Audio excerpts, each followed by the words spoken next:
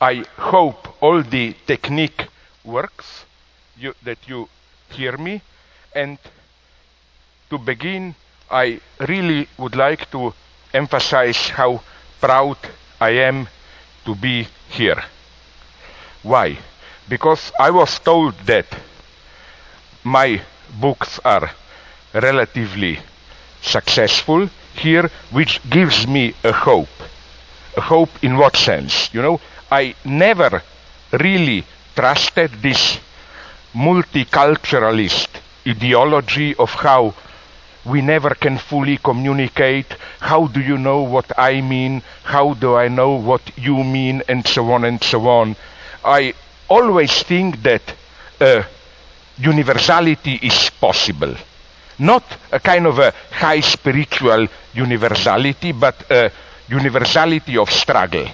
We cannot understand each other because in spite of our struggles, we share the same spiritual substance, but because we participate in the same struggles for emancipation, freedom, and so on and so on. The universality is the universality of struggle. Then I would like to say my thanks to, of course, first all of you who were kind enough to come here, but especially to the organizers and to the kind words of introduction. And I cannot resist the temptation to use this kind introduction for the first theoretical clarification. Namely, what was my situation during the introduction? I knew something is spoken there about me. I recognized my name, the name of my country and some more, but so I knew it's about me. I knew, as it were, that my fate is written there. But it wasn't clear at all to me what this is. This is a little bit like, when somebody describes you and you don't know how are you described, so you cannot identify with it. Like, my God, am I really all that? And in psychoanalytic theory, developed by Jacques Lacan, one of my great teachers, this gap, the distance that separates my stupid empirical person from my symbolic identity is called symbolic castration.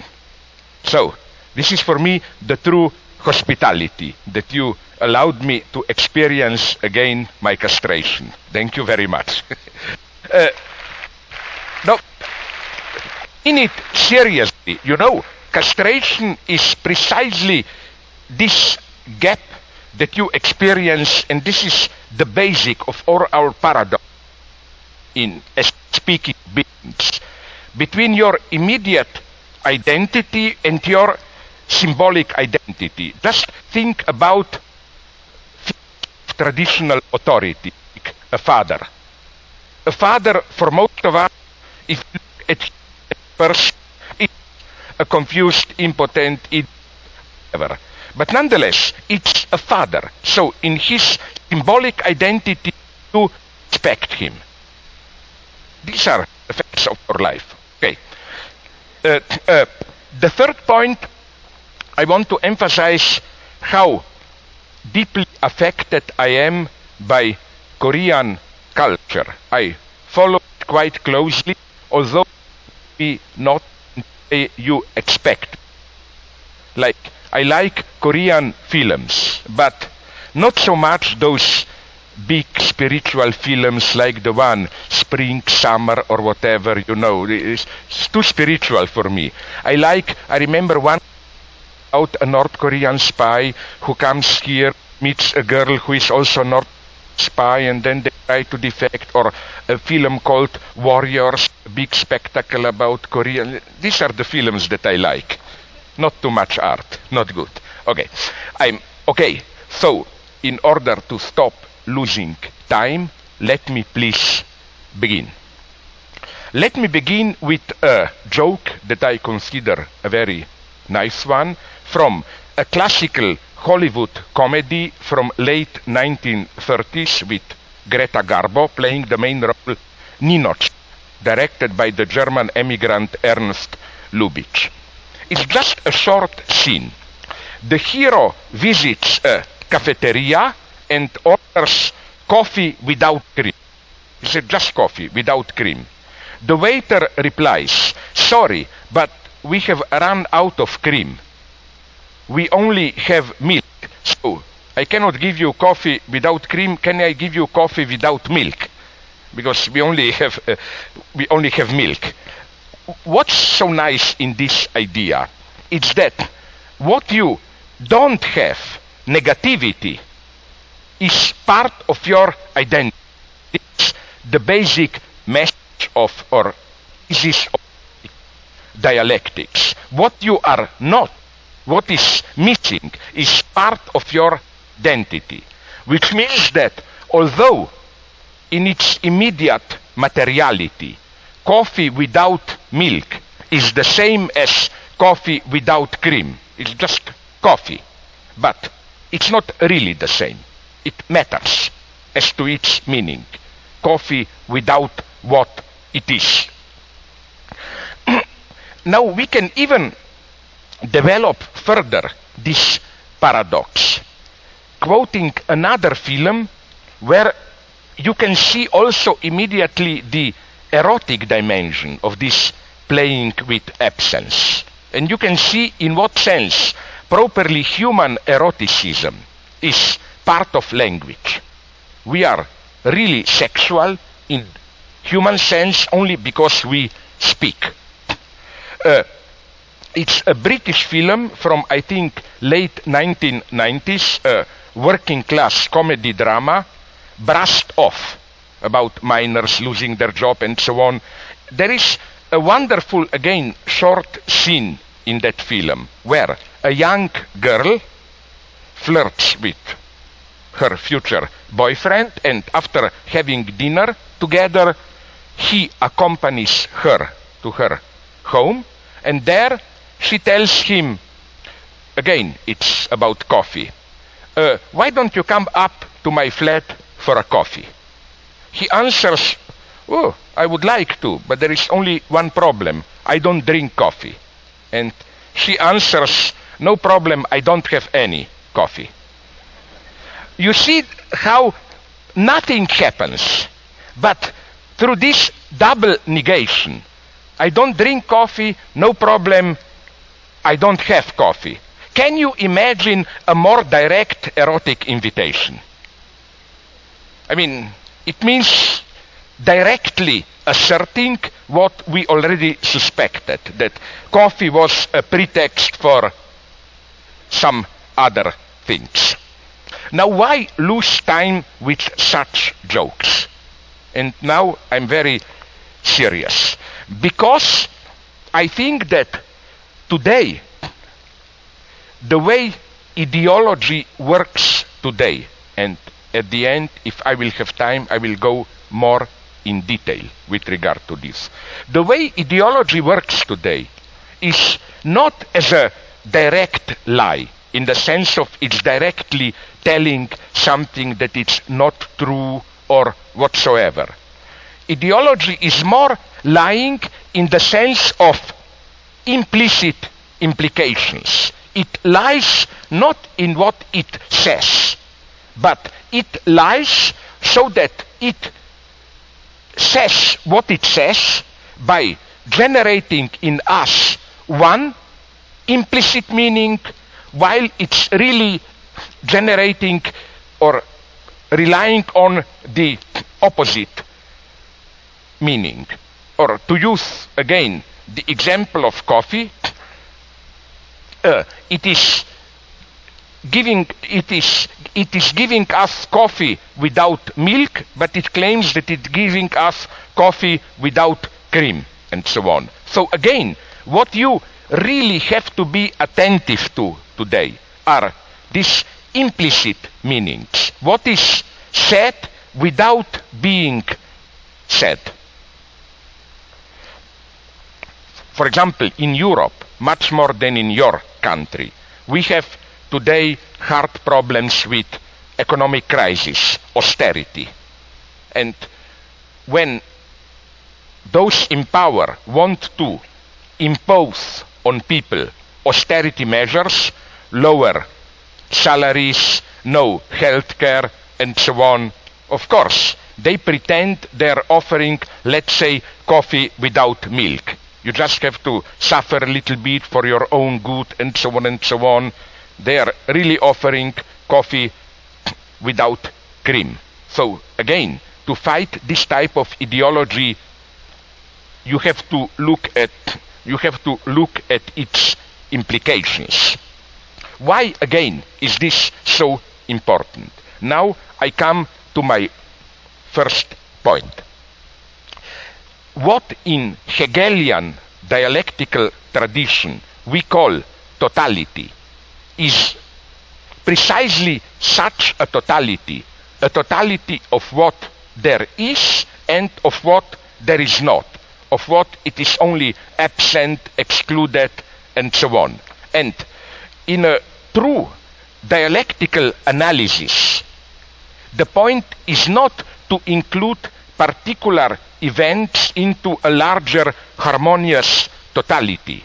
Dialectics is not holistic.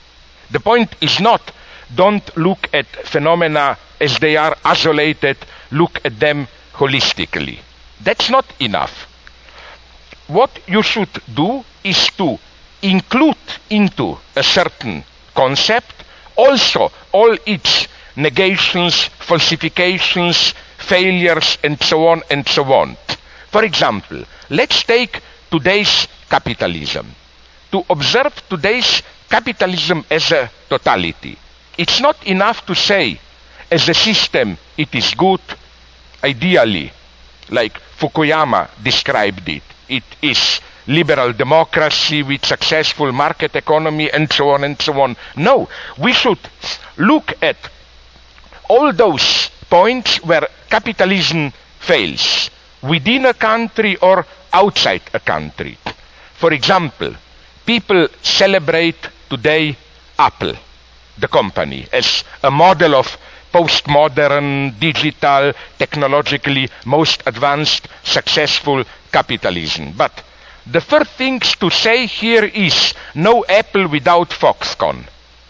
Foxconn is the other side. You know what they are doing in their factories in China, even in an openly obscene way. Like, I was shocked when I read a couple of months ago that the boss, top manager of Foxconn, visited the zoo in Taipei and said, I have a big problem.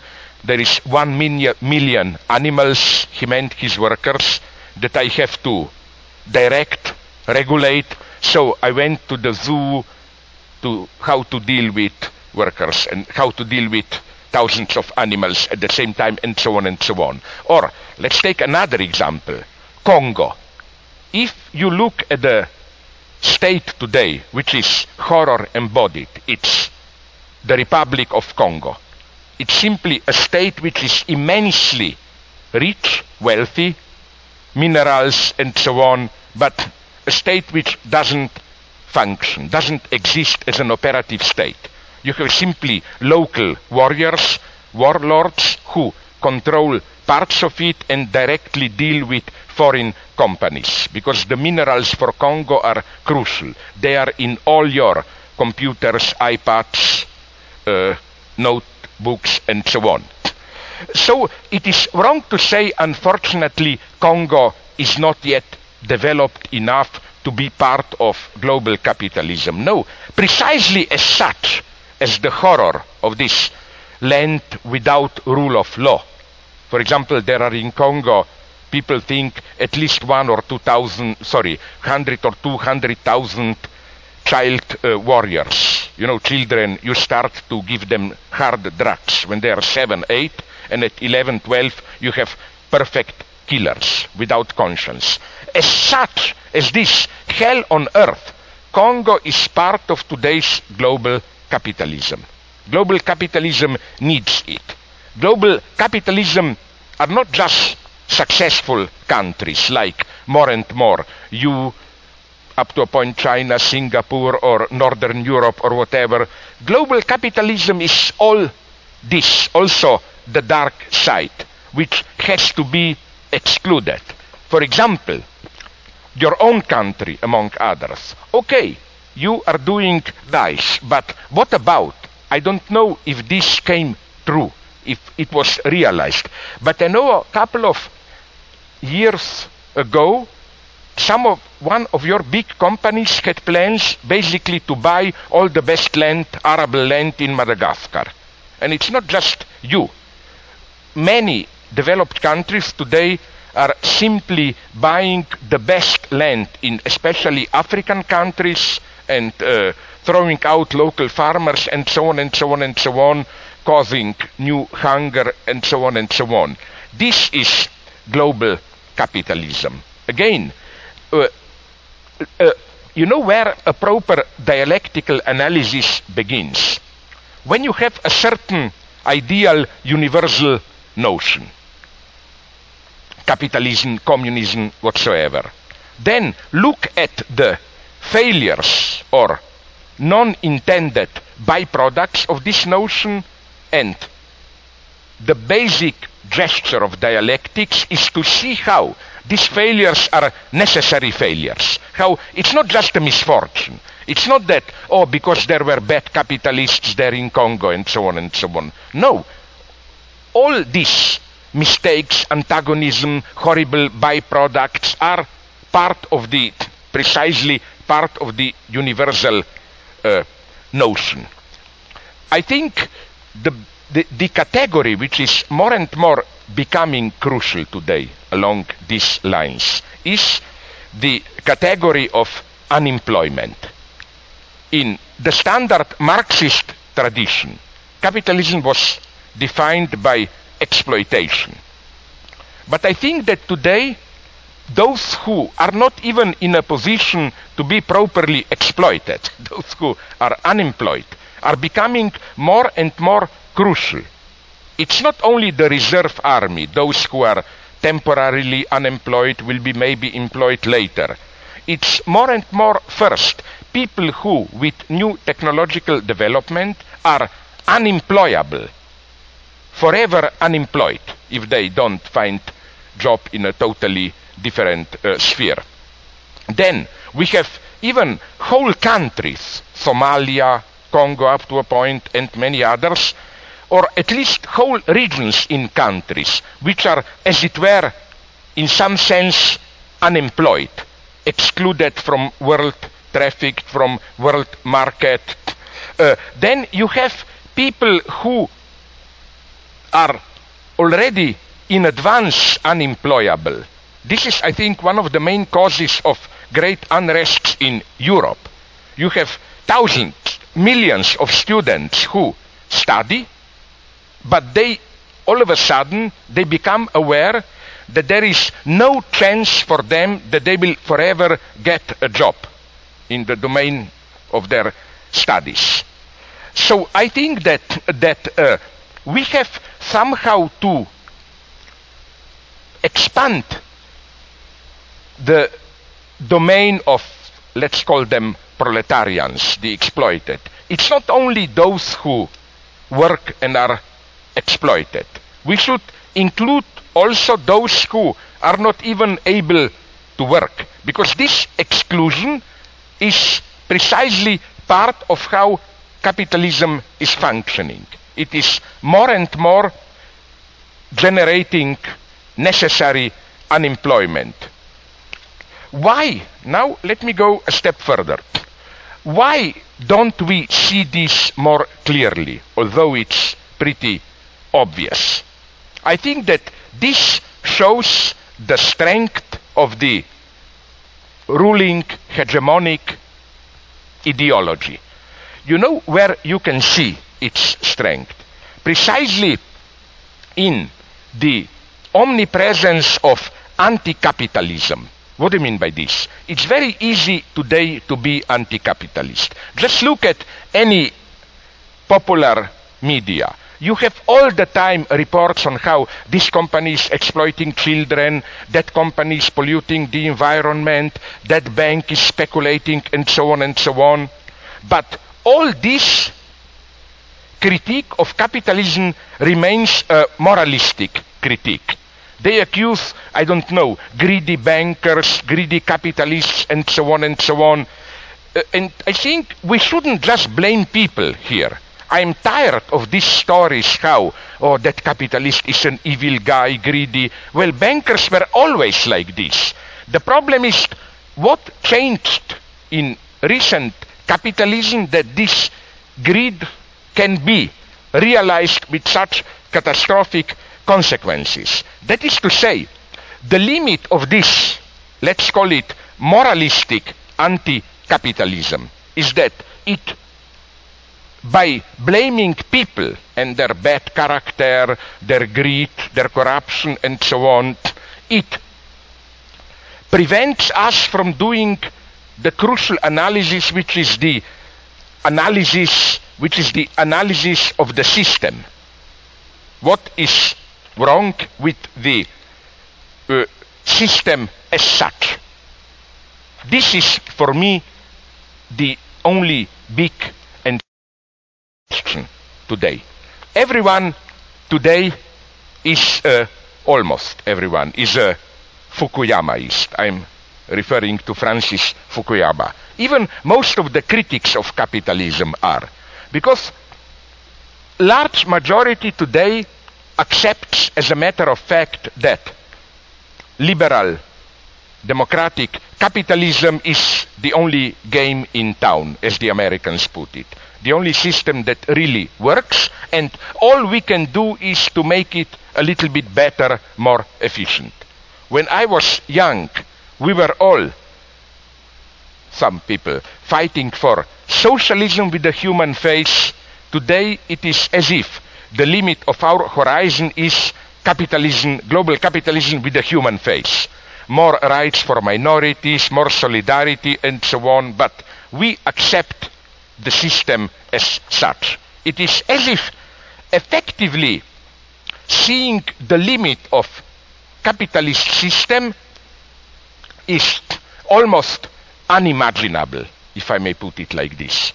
It's like my good friend, American Marxist Frederick Jameson, he noticed this, namely how in today's science fiction even, we can easily imagine the end of the Earth, an asteroid hitting the Earth, end of life, whatever. Easy to imagine, but a little bit of a social change that would limit capitalism, we cannot imagine that. The end of the world, okay, but capitalism has to stay. Now, I am not blaming here some evil ideologists and so on and so on. It's a much more complex situation. I read recently, it's a wonderful detail of ideological struggles, not recently, a year ago I think, a little bit less, in the fall of 2011, I read that in People's Republic of China, I don't know who this day is, some Ministry for Information of Culture, they prohibited the topic of time travel and alternate history in all narrative media, narrative films, TV series, novels, and so on. Why? Okay, it's obvious. They were afraid that people will start to think about alternatives. But I think this is a good sign for China. At least those in power are afraid that people will imagine alternatives. In our more democratic countries, nobody even dares to imagine this type of different new world. Why am I emphasizing this? Because your obvious counter-argument would have been probably, so what's the problem?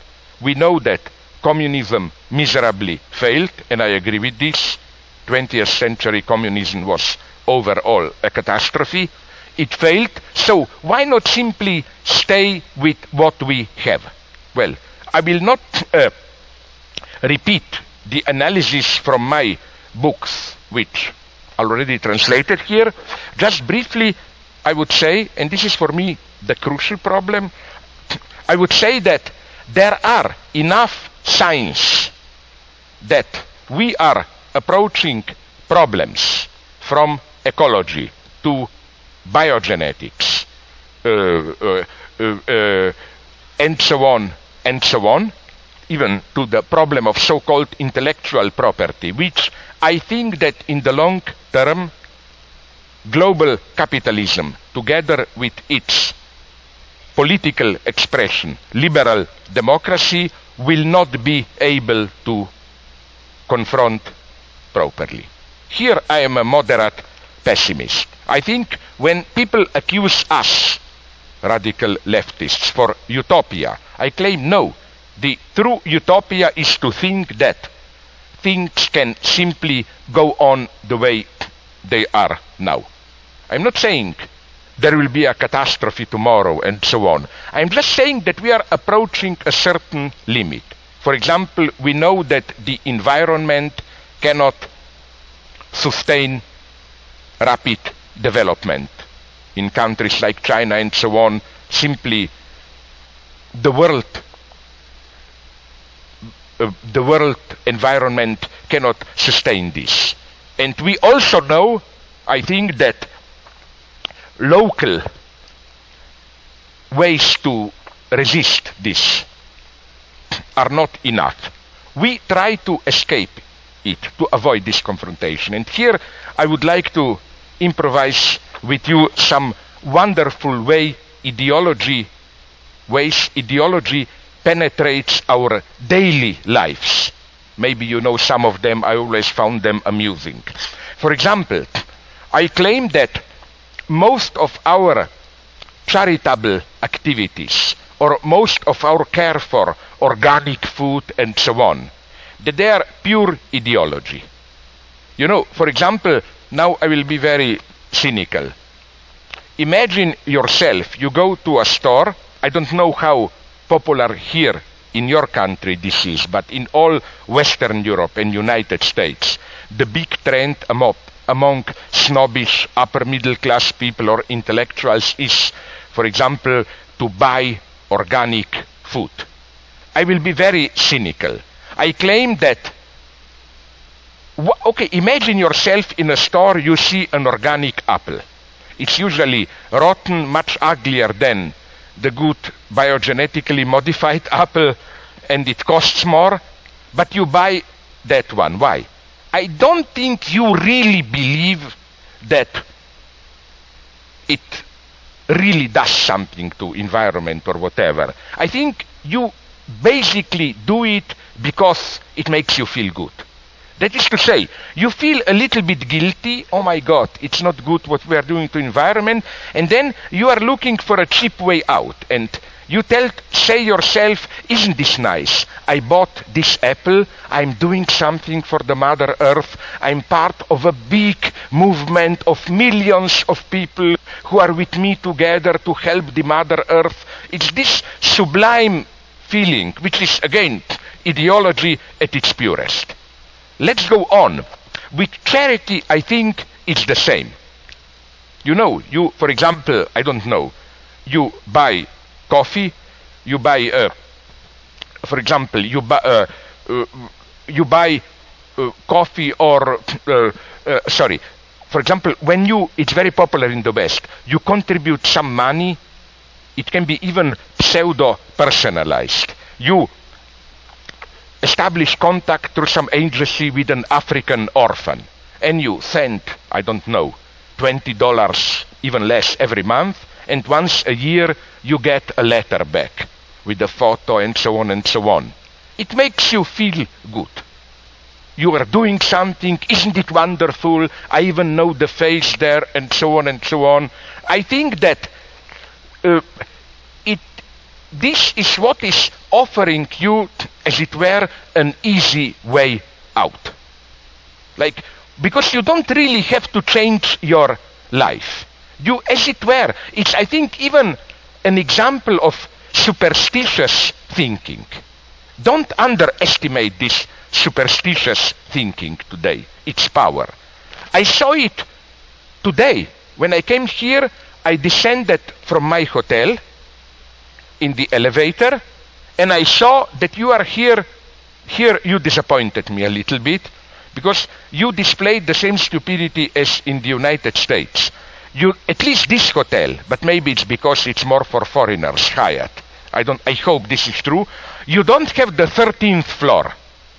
It's 12th and 14th. Now, if you are really consciously afraid of the number 13, then you must know that you are doing something stupid. Because whom are you cheating? God knows very well that 14 is really 13. If you skip, you know what I mean. But nonetheless, you play the game. This is, I think, how ideology functions today. You don't have to believe in it, but you still act as if you believe. I'm sorry if I now will use an example which I used in many of my books, but I think it's the perfect example of today's ideology. It's the anecdote about Niels Bohr, you know, the quantum physicist, who had a country house outside Copenhagen. A friend, scientist, visited him there and saw a horseshoe above the entrance. I don't know how is it here with you, but in Europe, a horseshoe above the entrance is a sign of superstition. Like, allegedly it keeps the evil spirits outside. Okay, so the friend asked Niels Bohr, but you are a scientist, are you crazy? Why do you have this there? Do you believe in it? And you know what was Niels Bohr's answer? A perfect one. He said, I'm not stupid. Of course I don't believe in it, but I have it there because I was told that it works even if you don't believe in it. That's ideology today. You don't have to believe in justice, in democracy, but you do. You think that somehow, how to put it, it works even if you don't believe in it. I mean, in our system, maybe in our everyday ideology, this type of superstition, but maybe superstition is not a good word. It's more something like the materiality of belief. Like, you can believe literally without believing. I'm sorry if I use another example from my early books, which maybe some of you know, but I think it's perfect. For me, at least, the greatest contribution of America, United States, to world culture, so-called canned laughter, you know. The TV set, those stupid American series like Cheers, Friends, where the TV laughs for you. Laughter is included into the soundtrack. I think this is a wonderful invention. Imagine yourself, you Koreans, I know, are hardworking people. That's what some scientists claim. So imagine you come home at 7, 8, tired as a dog, you want to relax. You open TV, you just, of course you are tired, you just look at it like an idiot, tired, and the TV even laughs for you. And I don't know if it works for you, but it works for me. After it, I feel relieved as if I have laughed. It can laugh for you. These mechanisms are not just to make us, to make good jokes. This is, I think, for example, how our beliefs function today. We don't really believe. Nobody believes today. People pretend to be cynics, you know. Oh, I don't care. I know life is cruel. It's just sex, money, power, whatever. People don't believe, but you know how you can detect their beliefs. They usually need another one to believe for them. The psychoanalytic term for this would have been subject supposed to believe. And it's, again, absolutely crucial, this category today. Like, most people, at least in my country, they are not patriots. They say, who cares about blah, blah, blah.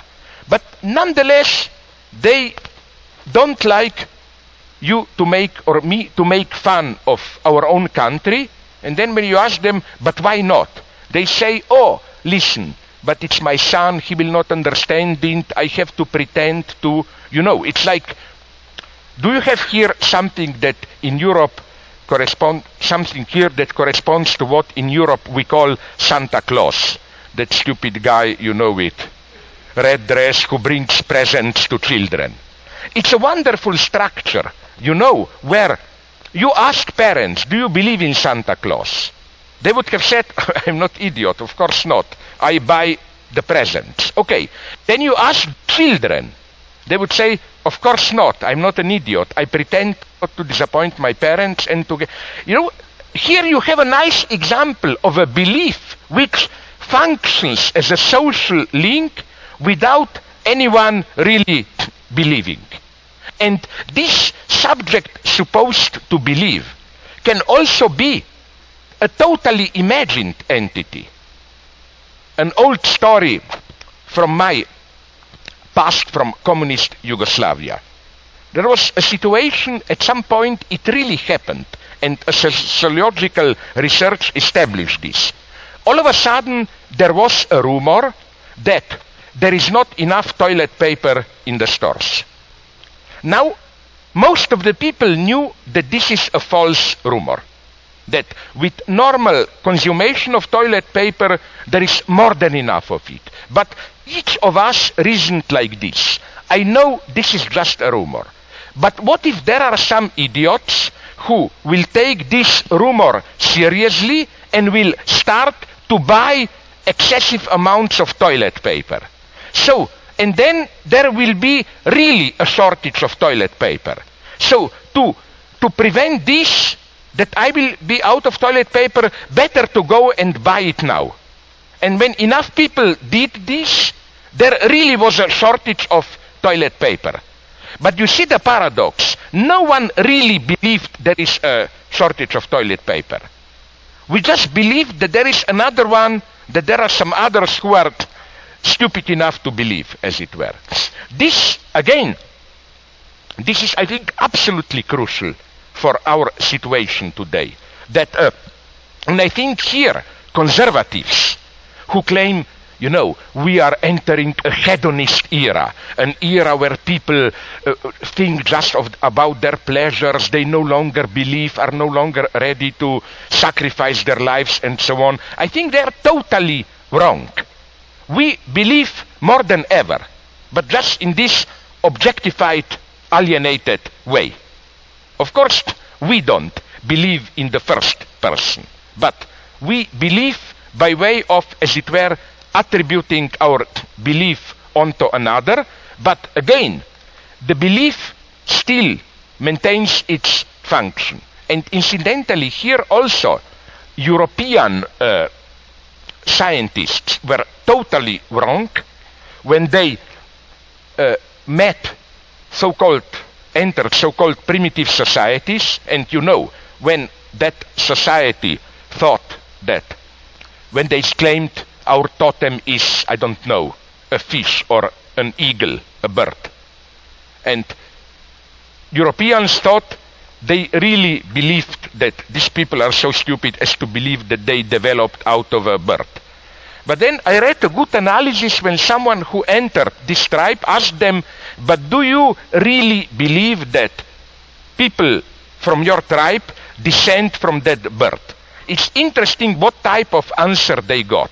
It was something like, no, we don't really believe, but we were told that there was, everyone says, but there was, I heard, a grand uncle of mine who believed it, and so on, like once they believed it or whatever. I think that the first step outside of cultural racism is to admit that nobody believes, that if there is an idiot who believes, it's ourselves, not the others. Let me tell you, before I get lost, then I will return to my main line, another function which is this cultural miscommunication at its purest. Maybe you know it, but it's so wonderful that I like to repeat it.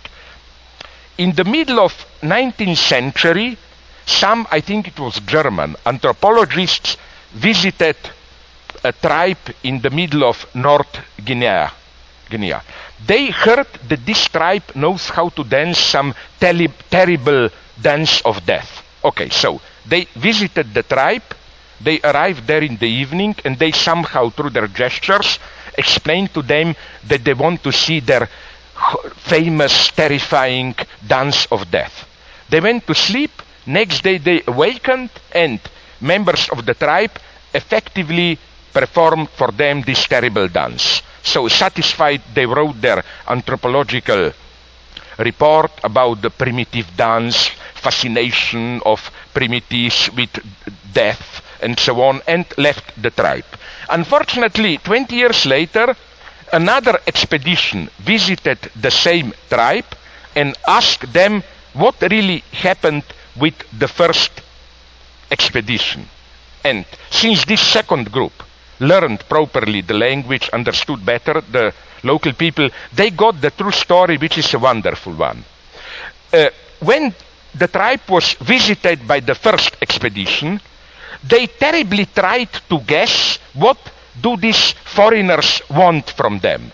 And somehow they guessed that they want some stupid, terrible dance of death.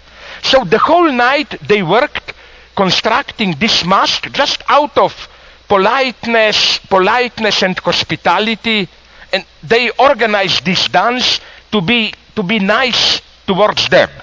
So you see what the stupid white people thought, oh, the authentic primitive horror, was just the others being polite and trying to guess there. Here also, we should be very, very precise and careful about so-called primitive authenticity. I wonder if it was shown in your country a wonderful Eskimo Inuit film, The Fast Runner, which retells an old Eskimo myth about a conflict, and in the original myth from 17th century, it's total catastrophe at the end. The two tribes kill each other, everyone is dead. In this new version, they throw out two bad guys and there is a big reconciliation. So then a white journalist asked the authors, why did you commercialize your myth? Why didn't you stick to the original story? Why didn't you remain authentic to your culture? And he got a wonderful answer. The answer is that, no, it's precisely part of our original authentic culture not to repeat the same story, but to change it accordingly to new situations. They said, this is our tradition. It's you, stupid Europeans, who are obsessed with authenticity, the original version and so on and so on. And this is what I always like when I see here, on the way here, on a taxi or everywhere, these stores selling authentic Korean medicine and so on and so on. I think they are intelligent enough to, I was told this in New Zealand. They have Maoris, the natives there, who have their representatives in New York, who look at new fashions, what now the market wants, and then he tells this to these local authentic painters, tribal, who quickly change their style to fit better they reinvent. And I think that the paradox is that this apparently corrupted attitude, it's much more authentic in its way than sticking to some original authenticity or whatever. Okay. Let's not get lost. I just wanted to convince you to this couple of examples of why is this structure of belief to belief and so on, so crucial. If you know even a little bit about capitalism today, speculations with futures and so on, you know that it's all sustained by trust and belief or belief in belief. When you play with futures on the stock market, it's even complicated as to the third level. You don't just invest, you don't just try to guess with your investment what people will believe 2 years from now. You try to guess what most of the people believe that people will believe it 2 years from now. And I think there is something almost horrifying in this, let's call it, fragility of the social edifice of today's global capitalism. How much it is based on this, how should I call it, belief or believe in belief. But again, I'm not a psychological idealist here. I'm not saying there is no objective reality, there are just beliefs or whatever. No, the problem is that these beliefs are material beliefs. They are materialized in our acts and so on and so on. Which is why, as I always insist, we should return to Marx, his notion of commodity fetishism, which is precisely a wonderful notion, totally useful today. Why? Because Marx does not claim that we in fetishism, in market fetishism, that we believe something which doesn't fit reality. No. Marx claims that we practice beliefs of which we are not aware. Marx is saying that if you take a typical capitalist, he is totally cynical realist. But when he deals on the market, he practices a belief. His belief is in what he does, not in what he thinks. It's a wonderful dialectical notion of a belief which is a material belief. Belief embodied in your practice, not in what you are doing. Which is why, incidentally, do you know, I think this explains why a certain type of pseudo-oriental spiritualism, Zen Buddhism or whatever kind of Buddhism, is so popular among top bank managers, investors, digital capitalists, and so on and so on. Did you know this? It's very interesting that the most popular spiritual orientation among them is some kind of a vaguely Orientalist Buddhist spirituality. Why? Because they are fully aware of this fragility of our social reality. You know, you have a certain economic orientation, successful.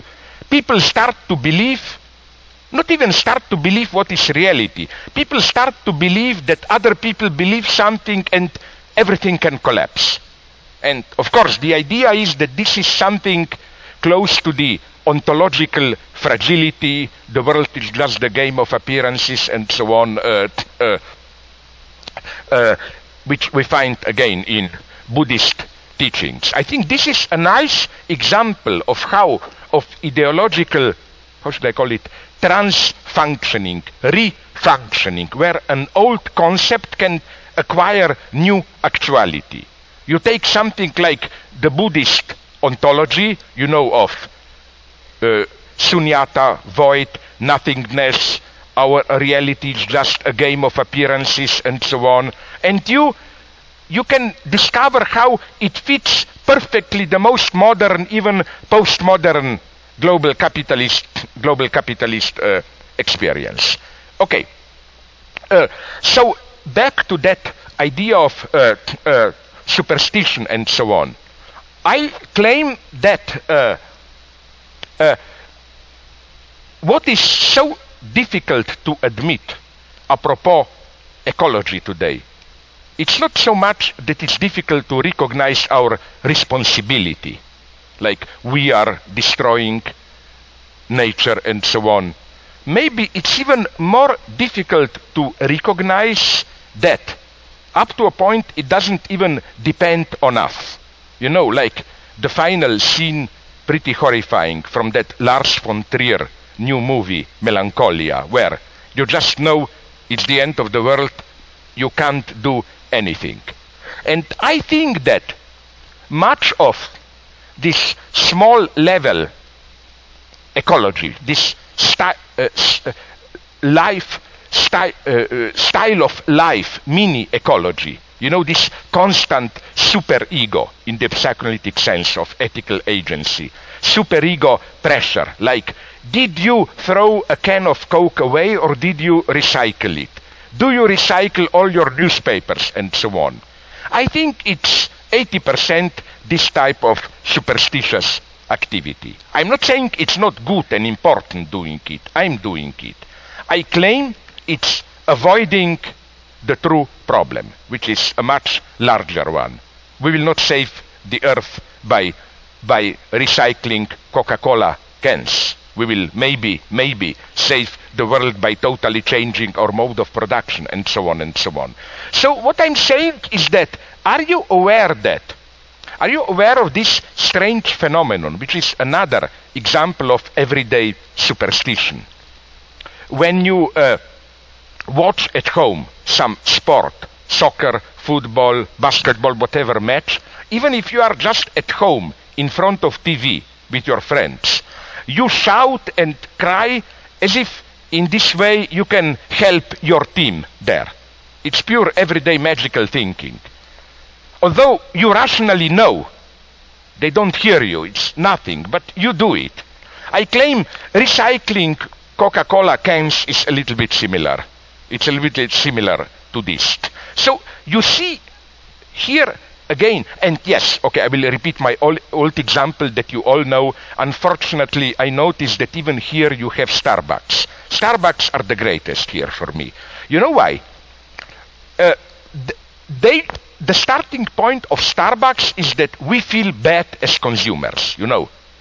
But you know, when I don't know if it's true here in Europe and United States, it is that Starbucks make publicity of how conscious they are socially. You know, they say for each cup of cappuccino that you buy with us, 2 cents go to some Somali starving children, 2 cents go to save the rainforest, whatever. And this is a wonderful capitalist solution, that they include the price for consumerism like into the price of commodity. Like they tell you, do you feel bad by being a consumer, spending too much? No problem. Pay a little bit more and you pay a price for consumerism, you know. It's so again, what I'm saying is that with all this phenomena of beliefs, magical thinking, and so on, we are not dreaming here. To understand today's capitalism, its crisis, the way capitalism works at the level of ideology, and so on. All this is, I think so, absolutely crucial. Now, let's go a step further. What happens when this system threatens to collapse? There are signs in the last 2-3 years that the system is at least becoming aware of its limitations. Like this is what the great movement Occupy Wall Street was about, I think so. About the first awareness of a limitation. Because this was not just a protest movement against war, racism, whatever. It was a movement based on the insight that there is some structural fault, problem with capitalist system as such. But here, if you permit me one last circle, here as leftists, we should be brutally honest. Brutally honest. In what sense? Listen.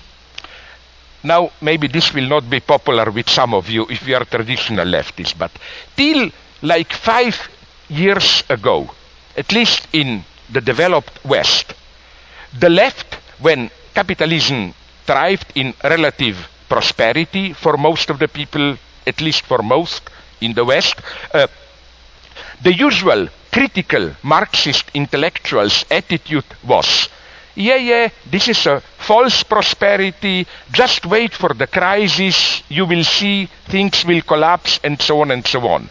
They were, as it were, waiting for their great moment, you know, playing this, what we call in Europe, Cassandra from Homer, Iliad, you know, the one who always predicted the catastrophe. Now the crisis is here. Not with you are the lucky ones, you, Brazil, Singapore, whatever, but at least in Western Europe, in United States and so on, there is at least a feeling of gloom, crisis, large demonstrations, Greece and so on. And where is the left? Nowhere. Nowhere in what sense? Even in this time of massive protests and so on, where the left was expected to bring together, unify all these movements into one great proposal, like that's what we should do. I think the left failed here. I am not aware of any, and I'm not of any alternative proposal what to do. And I'm not talking about detailed plans. Of course, we cannot do this. I'm talking about very general orientation. What do we want? Like, what should we do now? Is this a crisis of capitalism as such? Or is it just a limited crisis of a certain type of capitalism where we need more public spending, healthcare, whatever, to make it more efficient? If we have to move outside of capitalism, how? Through return to state-centralized property, some more dispersed local democracy or whatever. It's incredible how I am not aware of any, not even minimally realistic proposals. I think that the left, whatever remains of radical left, is still caught into this, let's call it messianic expectation. You know that. We just patiently wait. There will be a moment when the authentic working class, not social democracy, not Stalinist communist, will finally realize their destiny, come together and do the real revolution, whatever. They are all, as it were, waiting for the event with capital, the great event to happen, and patiently waiting. I think we have finally to accept that there will not be such an event. This doesn't mean things will just continue to go on the way they do. No, there will be ecological catastrophes, starvation, mass chaos, war, and so on. But what I doubt is that there will be this one great event of massive global redemption, whatever. So now there will be again your skeptical attitude, in the sense of why not nonetheless accept where we are? Isn't the dream of a radical change an impossible dream? Here again, we should be very careful today, I claim. Did you notice how in I hope with you it's the same as in Western Europe, in United States, in Japan, how when people talk about what is possible and what is impossible, and by people here I mean simply the big media, it's a very strange duality that we get. When you about technology and private pleasures, almost nothing is impossible. They are promising us that things that we cannot even imagine today are more and more becoming possible. Like, I don't know, the ultimate dream is this dream of Gnostic digital technology, that we will turn into software programs and just embody ourselves from one to another, hardware becoming immortal. Or there are these crazy dreams of multiple sexuality, like my bad taste example, and it's not a dream. I spoke with a doctor who is doing this today in New York. A doctor can split your penis into two, so that you can do it with two women at the same time, whatever you want. All this can be possible, or, growing organs through cloning and so on, whatever. Here things are, or soon we will, as tourists, be able to fly to other planets. Again, in private pleasures, in technology, no problem.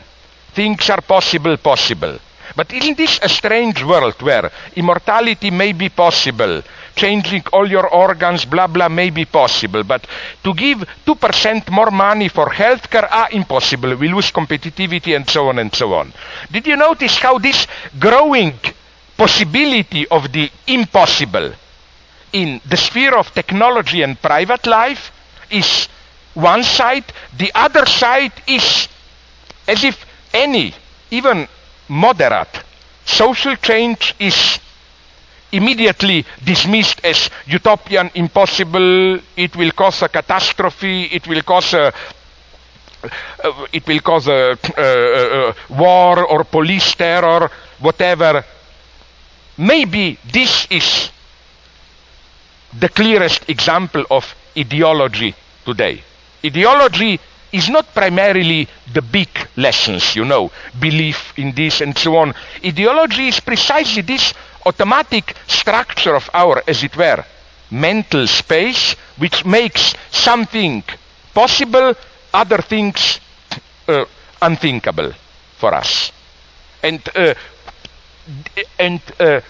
again, this is for me the problem today.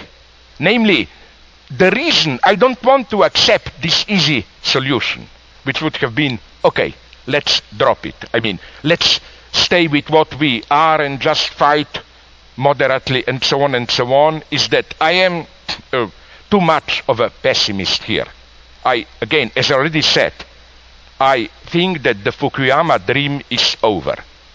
I think that we are approaching times where, just imagine, for example, a nuclear catastrophe or ecological catastrophe, just 2-3 times stronger than the Fukushima catastrophe.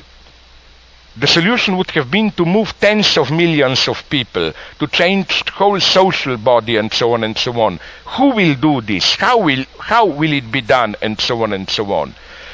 Just think about biogenetics. I find it fascinating, but are we aware what is going on? That already, and it's not some utopian future, at a very elementary level they can do it more and more now. Namely what?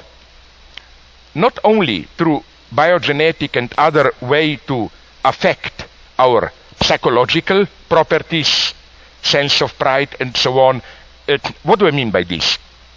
If you don't believe me, go to Google after this talk and just put into Google DARPA. D-A-R-P-A. It's not a joke. It's a program financed by CIA. It's pretty terrifying. It's explicitly, I'm not now caricaturizing it, the program with the goal how to change narrative structures and beliefs through direct brain biogenetic interventions. So the idea is, and that's their example, you have somebody who started to believe in Islam fundamentalism and became a terrorist. Let's observe what happens in his brain when he accepted those beliefs, and let's try to change his beliefs, not by any ideological work, even brainwashing.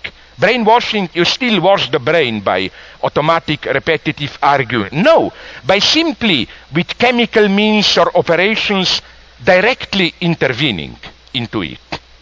The goal, it's pretty hard. You know what I mean? This changes the whole notion of ideological struggles.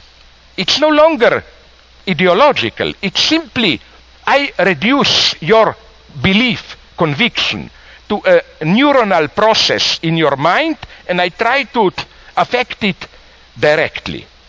No, now, I'm not blaming this. I'm just saying that this is not just a crazy idea, because probably it was also in your media how, for example, a computer can already read the fundamental orders in your brain, so that, for example, if you are totally crippled, you no longer need even what Stephen Hawking needs. You remember, like moving his finger a little bit. They just attach your brain to computer. You think strongly forward, it goes forward. You think left, it goes left. Now, this sounds nice. You are like God.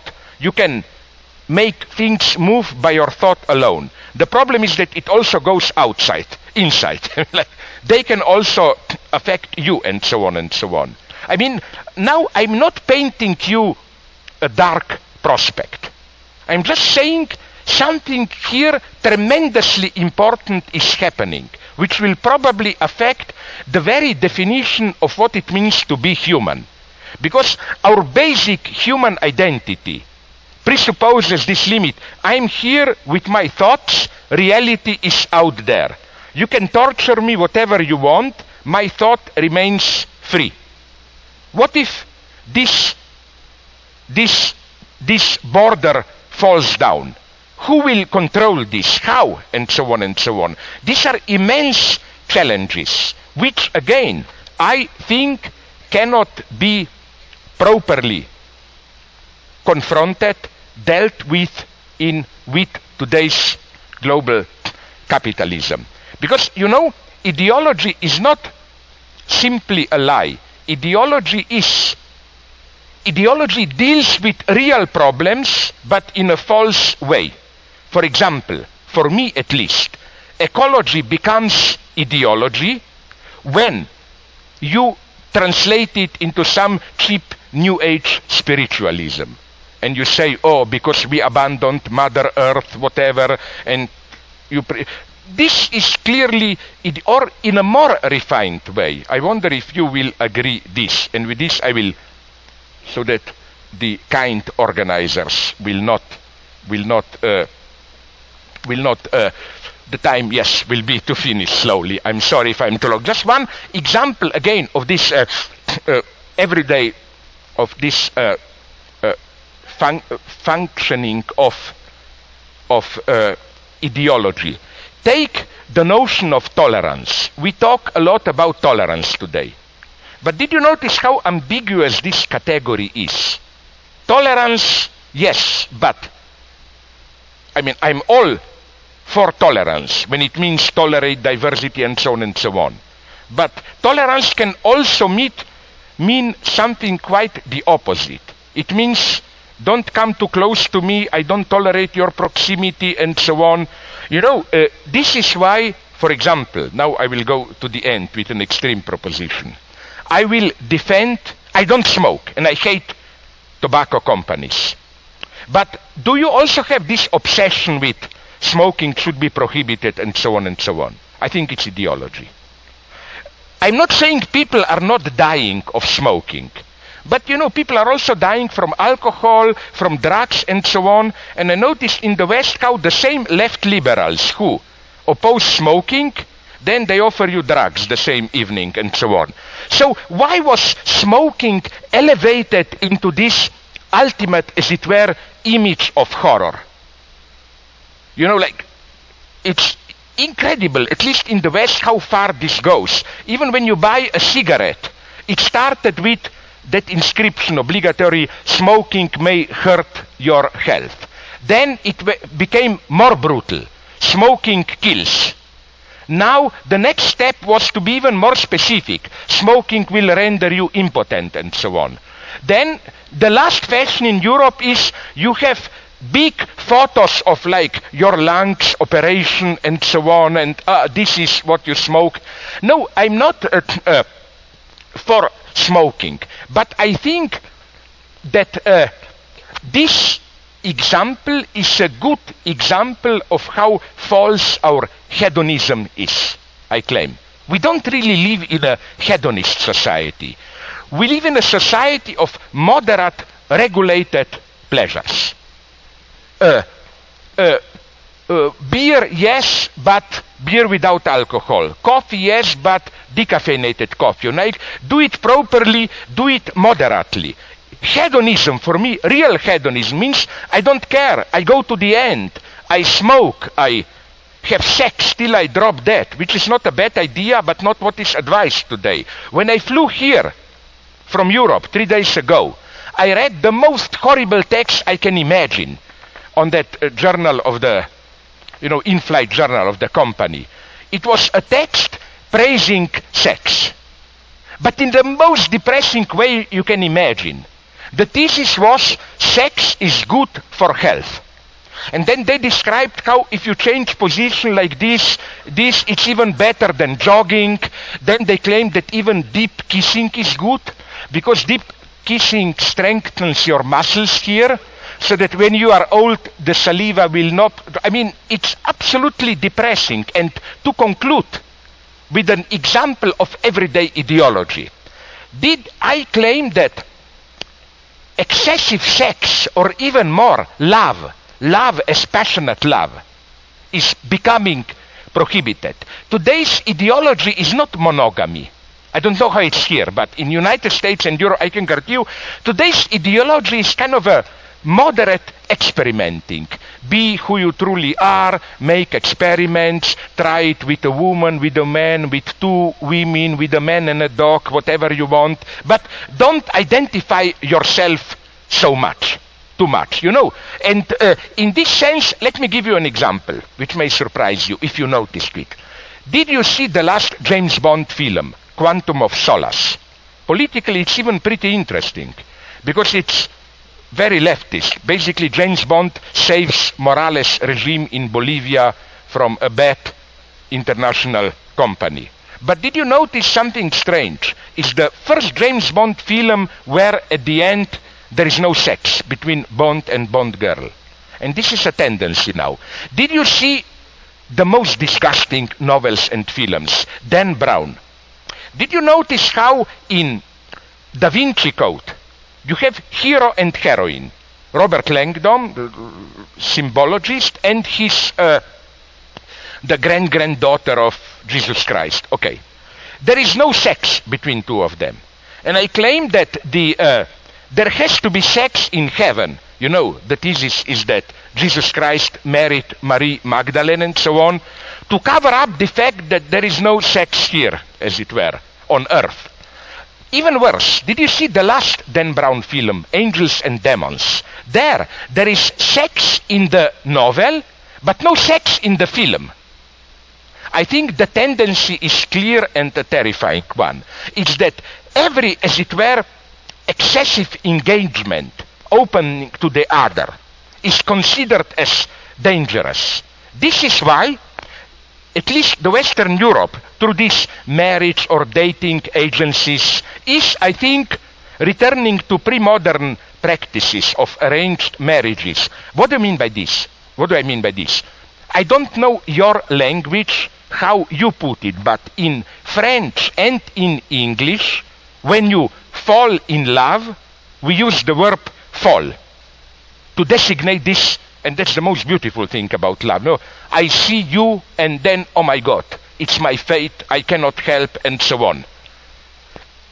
Do you know that now, I noticed it, and my good friend Alain Badiou noticed it in France, how more and more dating agencies directly refer to this phrase. And, for example, one big publicity that I saw is, we will enable you to be in love without the fall, without falling in love. You know, the idea is, do it safely, in a healthy way, don't risk the encounter, none of that traumatic fall, and so on. And I think, again, that this is something which is, for me, pretty terrifying. This means that sex is more and more becoming no longer this deadly, passionate attachment, which is, I think, even the first form of metaphysics. If metaphysics means that you are in your vulgar daily life, but then you encounter another dimension, something which totally changes, opens another. Is this passionate sexual love? Is not passionate sexual love an example of this metaphysics? It's the catastrophe, in the sense that I live my happy life, happy, maybe a one-night stand here, there, short sex, drinks, then I fall in love. My happiness is over. Everything is subordinated to that. It's a traumatic encounter. Which is why, now really to conclude, I think that what is more and more happening is that the structure of sexual encounters is becoming that of, let's call it, masturbation with a real partner. You just want to play games, and it's, at least till now, more satisfying to do it with another person than with some plastic objects or whatever. And it's pretty terrifying to what extent our industries already provide more and more plastic objects. For example, I saw recently a publicity among those horrible sexual free ads that you get on your email for something like vaginal trainer for men. Sounds horribly. It looks like a lamp. You open the top, and it's the entry to vagina, plastic. So the idea, and it's electrically regulated. You can regulate the form so that it looks like, no, you put different plastic top in it. It can be vagina, anus, or mouth. And then you can regulate how thick it is, and so on and so on. And you just do it alone, and so on. So, in my first book, I think, or second, I quoted a publicity from Australia 20 years ago. I think it's now becoming a reality. In Europe, we have this well-known fairy tale story of a girl who sees a frog, and the girl kisses the frog, and the frog turns into a young prince. This is the first part of the publicity, because it's the publicity for beer. Girl sees a frog, kisses the frog turns into a beautiful young man. But you know what then happens? The boy kisses, the prince kisses the girl, and she turns into the bottle of beer, like, this is what I really want. I think we are passing from this woman who still wants at least a human partner to a man who wants just a partial object. And Jacques Lacan, in his psychoanalytic theory, was deeply impressed by this movement of our technology towards this, let's call it whatever, post-sexual sexuality. And I claim that even our obsession with so-called sexual harassment, first, I'm aware there is real harassment, and I'm totally opposed to it. What I'm only saying is that quite often, when, at least in the United States, I notice this, people are obsessed with harassment. But the basic message is that almost anything you did is, when you are in the process of seduction, someone has to make the move which, if the other says no, becomes harassment. Harassment is what I'm saying is this: the hidden ideal of this attack against harassment, it's pure contractual sex. We make a plan in advance, I agree, you agree this. We just make a plan, a kind of a legal pact about how we will use each other for our pleasures. I think, so again, I didn't lose my thread here.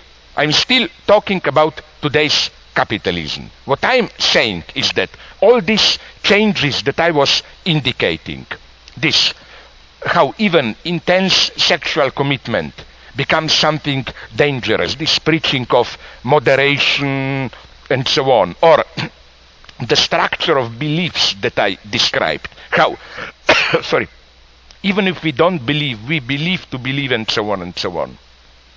This is not just ideology in the sense of something up there. This is ideology in the very heart of our economic process of consumption, production, exchange, and so on and so on. And so again, things are happening today, and for me, to be still a communist, okay, I will not lose time now. If you want, you can ask me afterwards why I still prefer to use this horrible word. But to be a communist does not mean, oh, we need a big communist revolution, communist party, especially not the one across the border here, no?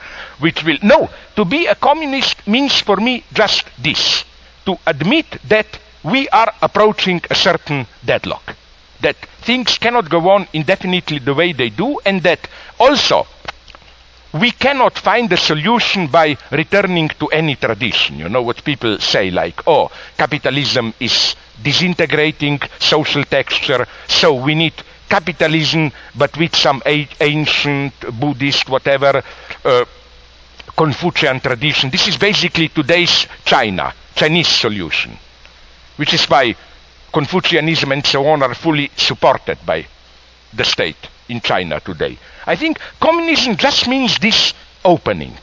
It's no longer the 20th century communism where you know the laws of history, what will happen. No, we have no guarantee that we will save ourselves. It's up to us. The situation is open. We just know that we are approaching difficult times, that it cannot go on the way it did, and it's up to us to act or not.